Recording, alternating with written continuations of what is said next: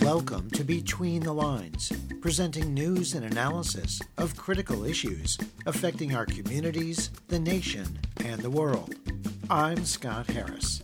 This week we present Jemima Pierre of the Black Alliance for Peace team on Haiti, who examines the current crisis in Haiti and explains why her organization and other civil society groups are opposed to foreign military intervention. William Lozanik, Professor Emeritus of Economics at the University of Massachusetts, who urges President Biden to issue an executive order banning oil companies from using their record profits for stock buybacks. And Michael Hendricks of the University of Indiana, who talks about mountaintop removal coal mining's negative health impacts and his disappointment that President Biden hasn't yet resumed a health study, halted by Donald Trump. But first we begin with a summary of some of the week's underreported news stories. Mexico's populist president Andrés Manuel López Obrador ran for election on a promise to depoliticize the military and return soldiers to their barracks. 4 years later, however, AMLO has given the generals more power than they've enjoyed in over 20 years. In September, Mexico's legislature placed the civilian-run National Guard under the control of the Defense Ministry. At the same time, Mexico's military was embarrassed after a massive hack of their computer system exposed links between government officials and drug cartels. Leaked emails from the military accused AMLO's current Interior Minister, Adán Augusto López, of giving top security positions to officials linked to organized crime when he served as the governor of Tabasco State. Other leaked emails exposed the military's use of the Israeli spyware known as Pegasus against journalists and human rights activists despite AMLO's pledge not to do so. The Mexican army, which has a long history of human rights abuses and massacres of civilians, has an active force of 240,000 soldiers spread across the country, now 4 times the size of the military under previous civilian presidents. Moreover, AMLO has given the military unprecedented power, over $45 billion allocated to infrastructure projects, including a new airport, a 1,000-mile railroad, and plans to establish a military-run tourist agency. African environmental campaigners assert illegal mining in the Democratic Republic of the Congo is destroying pristine tracts of the Okapi Wildlife Refuge, a UNESCO World Heritage Site established to protect the okapi, an endangered species. Industrial activities are banned in the 13,000-acre reserve. Aerial photos supplied by the activists show mining operations continue in the region. The International Union for the Conservation of Nature has linked conflict, mining, and hunting as threats to the okapi. Activists blamed a Chinese company, Kamiya Mining, for the damage. The Council for Environmental Defense, through Legality and Traceability, charged that continued destruction of the world's second-largest rainforest is at odds with the DRC government's commitment to forest preservation and climate change. Across the northern DRC, Chinese companies are linked to the destruction of 200-year-old rainforest trees, as African teak wood is sold in luxury markets in China and elsewhere in Asia. Currently, the United Kingdom, the European Union, and Norway are monitoring DRC's pledge to promote forest conservation and address climate change, a pledge made at the COP26 Climate Summit. However, DRC's rainforests remain under dire threat. In March, election deniers in rural Nye County, Nevada, called on county commissioners to change how elections are run. Their demands included the use of paper ballots and hand counting to calculate results. However, County Clerk Sandra Merlino said the election deniers' claims of poor ballot security were bogus, since the county's election machines were not connected to the internet and counting ballots by hand is costly and unreliable. Still, the county commissioners voted 5-0 for the county clerk to study the proposal. Merlino soon resigned and was quickly replaced by Mark Kempf, who planned to institute a hand count for the 2022 midterm election. The demands of an extremist minority in Nevada illustrates the growing power of election deniers over city and state election administration. Pro-Trump election deniers could win Secretary of State races in Arizona, Michigan, and Nevada, potentially subverting the results in the 2024 presidential election. Pro-democracy activists say election deniers are deliberately employing a strategy to create chaos and confusion over close elections. Many experienced nonpartisan election administrators are now quitting as they face intimidation and harassment from Trump supporters. The Guardian newspaper observes, while there have been long fights in America over who gets to vote, this new toxin is focused on how the vote is counted and undermining confidence in the results. This week's news summary was compiled by Bob Nixon. For Between the Lines, I'm Anna Manzo.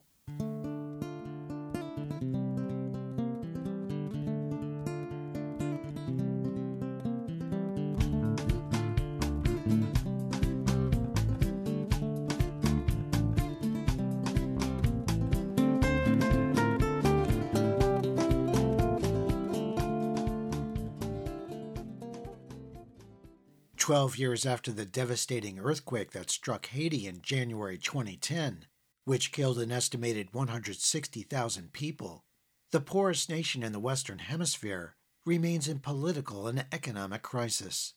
The Haitian people today are confronted by a deadly cholera epidemic, gang violence, food shortages, and rampant inflation, a situation that has only intensified since President Jovenel Moïse was assassinated in July.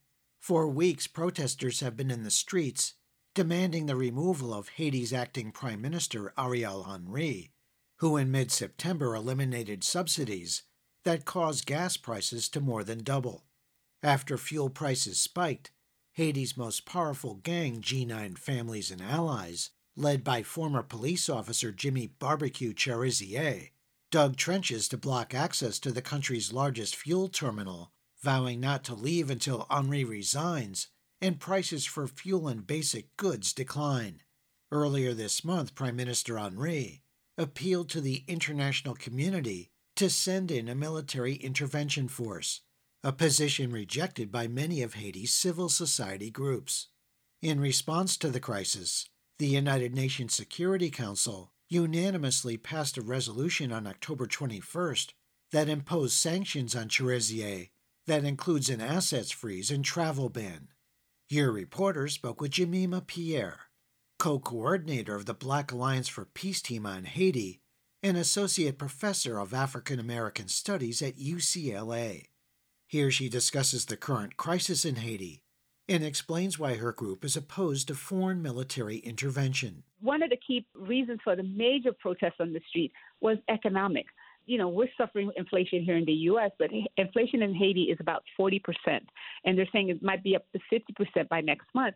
And one of the key reasons for that, in addition to the global crisis, is that the U.S. through the IMF has been trying to get Haiti to remove, the Haitian government to remove fuel subsidies from the Haitian people. And when Moïse tried to do it back in 2019, everyone took to the streets to protest, and he couldn't get it done. But Ariel Henry, about exactly 8 weeks ago, removed fuel subsidies. And, you know, most countries provide subsidies for everyone. Farmers, you know, in the U.S., farmers are subsidized and so on. In Haiti, this is the only thing that is subsidizing. That's the only subsidies Haitians get. And so all of a sudden you have gas prices go from about $3, $4 a gallon to about $6, $7, $10 a gallon, when the average minimum wage, the daily minimum wage in Haiti is about $2. And so that's really, you know, the two main causes of people being on the street is protesting this illegitimate government, but also protesting the increased economic distress that the removal of the subsidies has brought to people. Dr. Pierre, I wanted you to comment on some news that I was reading about earlier today, and that is the United Nations Security Council is considering what to do, if anything, in the crisis here in Haiti, where in addition to the violence and protests, there's also food shortages. What is your position and the Black Alliance for Peace in terms of foreign intervention, which the United Nations Security Council has in the past ordered and could order again? Our position has been clear from the very beginning. We follow the Haitian people who absolutely do not want foreign armed soldiers on the ground. You know, Haiti has been invaded many times by the U.S. government. 1915 was a 19-year occupation. And then you've had the 90s multiple times where the U.S. Marines would come in and invade the country. And every single time it's been complete brutality, rapes.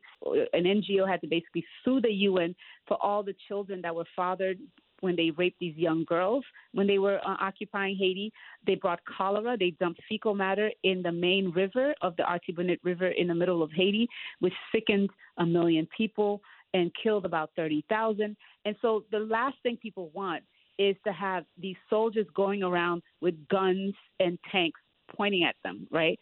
And so our position is to follow the Haitian people. We work with local organizations on the ground, and no one in Haiti wants a foreign intervention except for the puppet government that thinks that having foreigners shoot at people on the ground will protect them.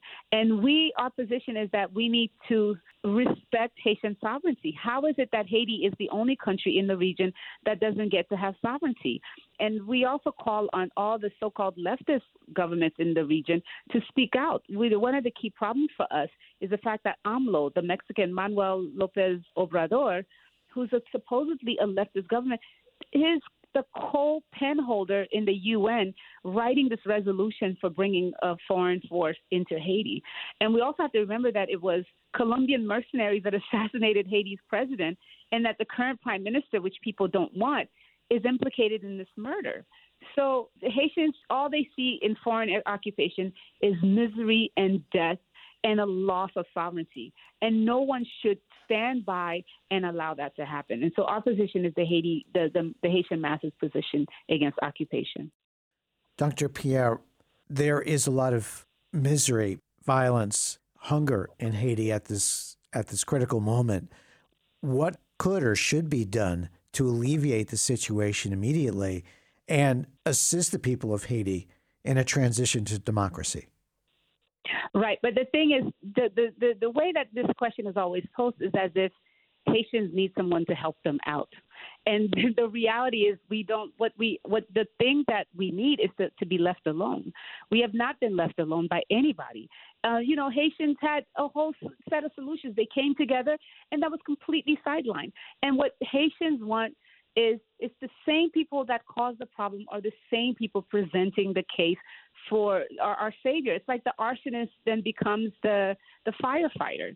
I mean, even at the UN meeting, you had the Haitian case being presented by Helen Lalim, who is an unelected head of the core group, which Haitians had no say in imposing on us.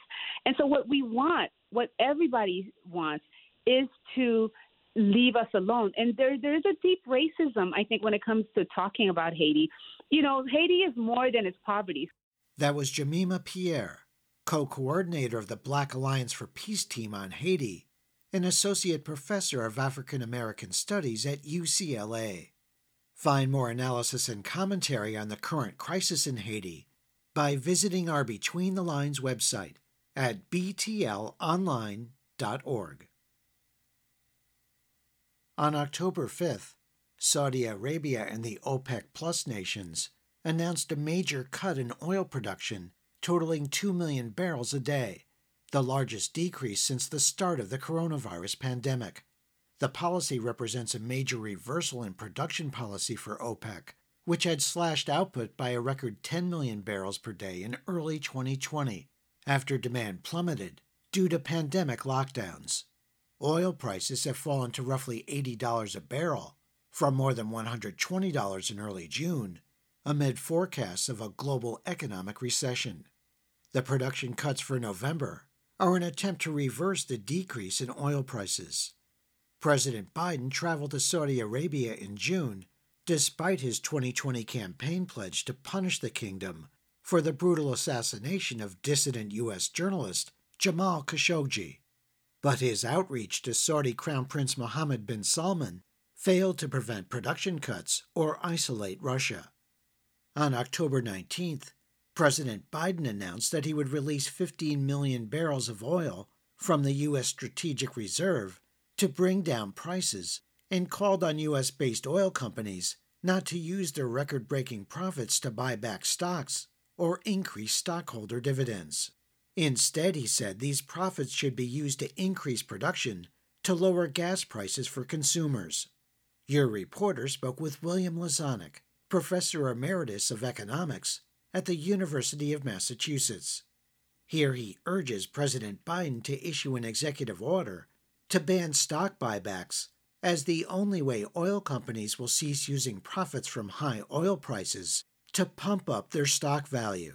The response of using resources from the strategic stockpile makes sense in order to, keep prices down. But we normally rely upon the oil companies to produce oil and to pump it out of the ground and to get us, into the pumps, etc. And the problem is that that's not the only thing that the oil companies do. When they make profits, they tend to use those profits to not pump oil out of the ground, but to pump up their stock prices. And this is not something that's unique to the oil companies, but it's really, I would call it the American disease, and that is companies buying back their own shares. Now, companies that are publicly listed, like let's say ExxonMobil, will pay dividends, and we as savers can usually count on those dividends when they have profit to give us some income, or directly or indirectly. But they also do something that they shouldn't be doing, and that is buying back their own shares.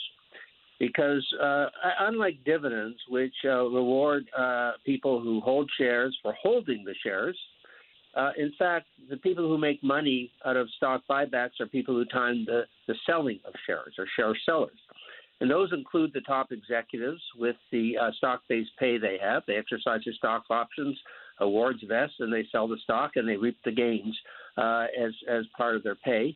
It also includes hedge funds who love stock buybacks and timing the buying and selling of shares, including some people we call hedge fund activists. You've probably heard of people like Carl Icahn, Nelson Peltz, Paul Singer, who go in and rip apart companies, and the way they take the money out and get the stock price up. A prime way is by having the company do buybacks and pump up the stock price. Now, the buybacks come at the expense of, in the oil industry, oil exploration, paying workers higher wages, more taxes to the government. Meanwhile, we actually subsidize, in the oil industry, we actually subsidize these companies while they are actually using the subsidies just to pump up their stock prices. Between 2005 and 2015, when oil prices were high, ExxonMobil, was the most profitable of the companies, was doing about $22 billion of buybacks per year. That's $22 billion just to pump up its stock price. When the oil prices came down and its profits came down, it still paid dividends. It stopped doing buybacks and even had to cut dividends eventually. But now that prices are high, the buybacks are back. And that's how companies are using those high prices. So first of all, we shouldn't allow the buybacks. We should have windfall taxes on their profits when they get lucky that the prices are high.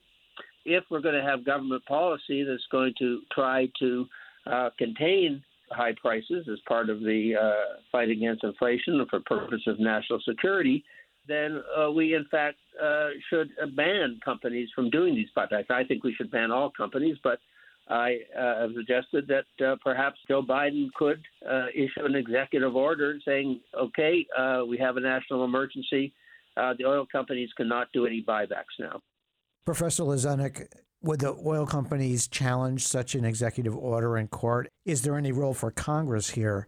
I know time is short before this midterm election, but what else could be done if such an executive order would be challenged in court and maybe tied up for months, if not years? It would be, in some ways, perhaps symbolic, but it would say we're not just asking you, please, as happened recently where the president said, please don't do buybacks.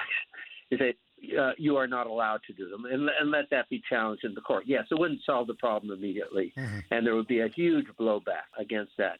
That was William Lozanek, Professor Emeritus of Economics at the University of Massachusetts. Learn more about Big Oil's record profits and stock buybacks by visiting our Between the Lines website at btlonline.org.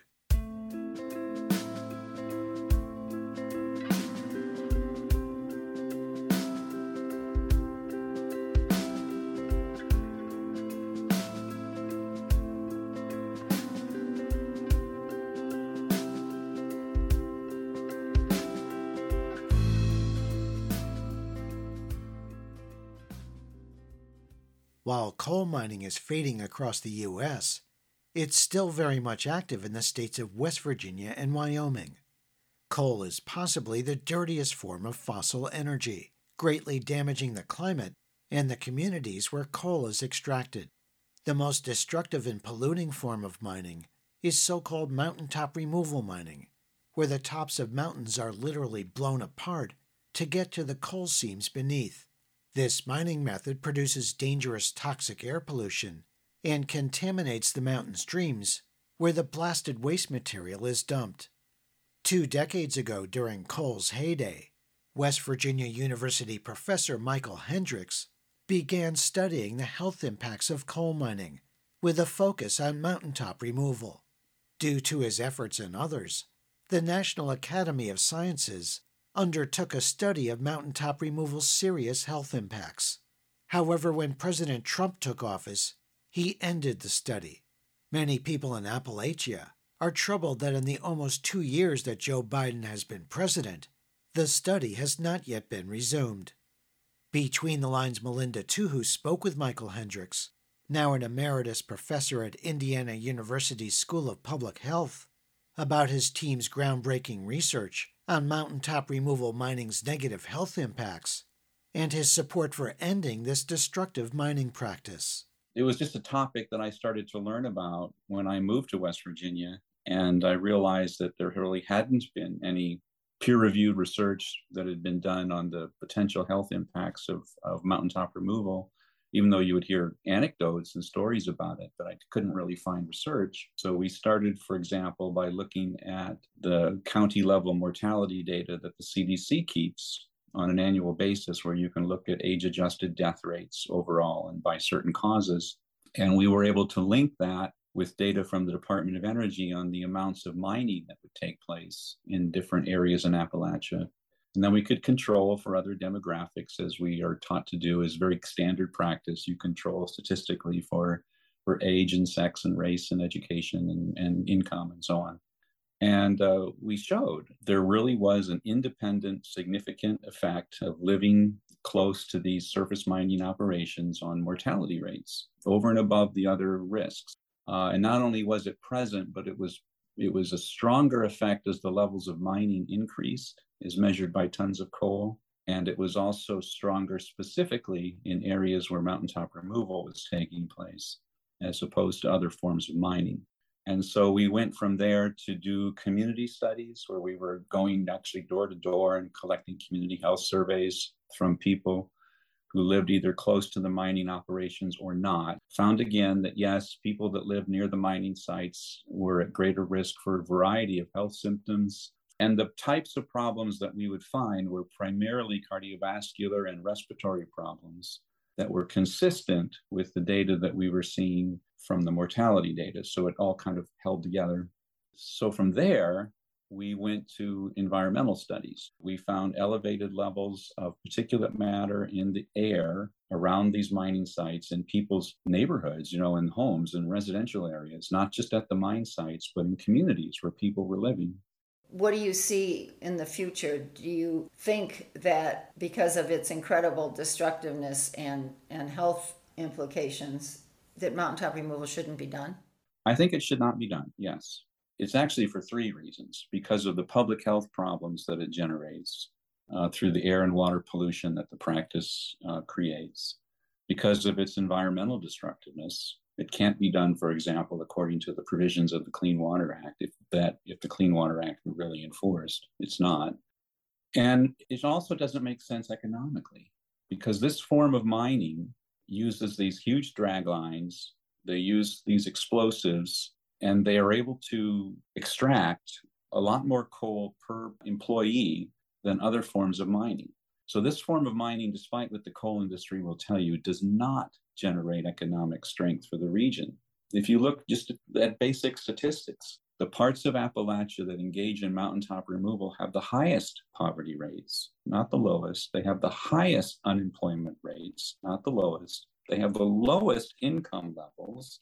There's just not that many jobs. There's a few guys working a site, and they like their job because it does pay well if you're one of the few fortunate ones that has it. Because if you're not one of those few, you're probably unemployed or you're working part-time at the Dollar General. There's nothing else going on. And you go in here and you strip the forests and blow them up and pollute the waters and decimate the land. Nobody else wants to come in there and offer new opportunities and new types of jobs. It's a moonscape. It makes no sense whatsoever, except it helps make a few executives rich and it helps re-elect politicians. That's it.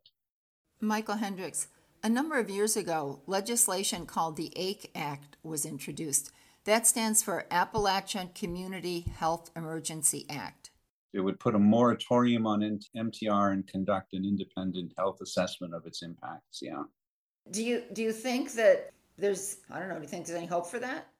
Yeah, I would like to say yes under the current more receptive administration, that maybe it would be taken up again, but it hasn't been, which is it's disappointing to me, a little bit of a surprise, but maybe there's just not the widespread support for it. Maybe there's too many other fires to put out. I don't know why, but just like the NAS study hasn't been taken up again, this AIC Act, you would think if it was going to have a chance at all, it would have a chance now.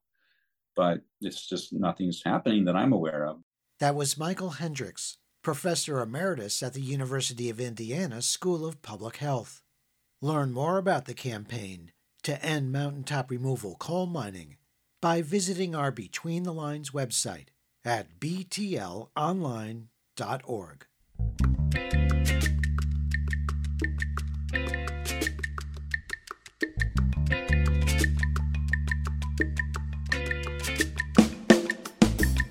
You've been listening to Between the Lines, a weekly program presenting news and analysis of critical issues affecting our communities, the nation, and the world. Between the Lines is produced and distributed by Squeaky Wheel Productions. If you have suggestions for topics and guests, please contact Between the Lines through our website at btlonline.org, where you can hear our current and archive programs in streaming audio and support our show. There you can also subscribe to free weekly podcasts, program summaries, and interview transcripts. Follow us on Facebook at Between the Lines Radio News Magazine and on Twitter at BTL Radio News. Thanks for listening on WOOL in Bellows Falls, Vermont, KPSQ in Fayetteville, Arkansas, KKRN in Round Mountain, California, dozens of other community radio stations across the U.S. and abroad, and wherever you get your favorite podcasts. Our theme music was written by Richard Hill and performed by Mikata. This week's program was produced by Susan Bramhall, Mary Hunt, Anna Manzo, Bob Nixon, Melinda Tuhus, and Jeff Yates. For Between the Lines, I'm Scott Harris.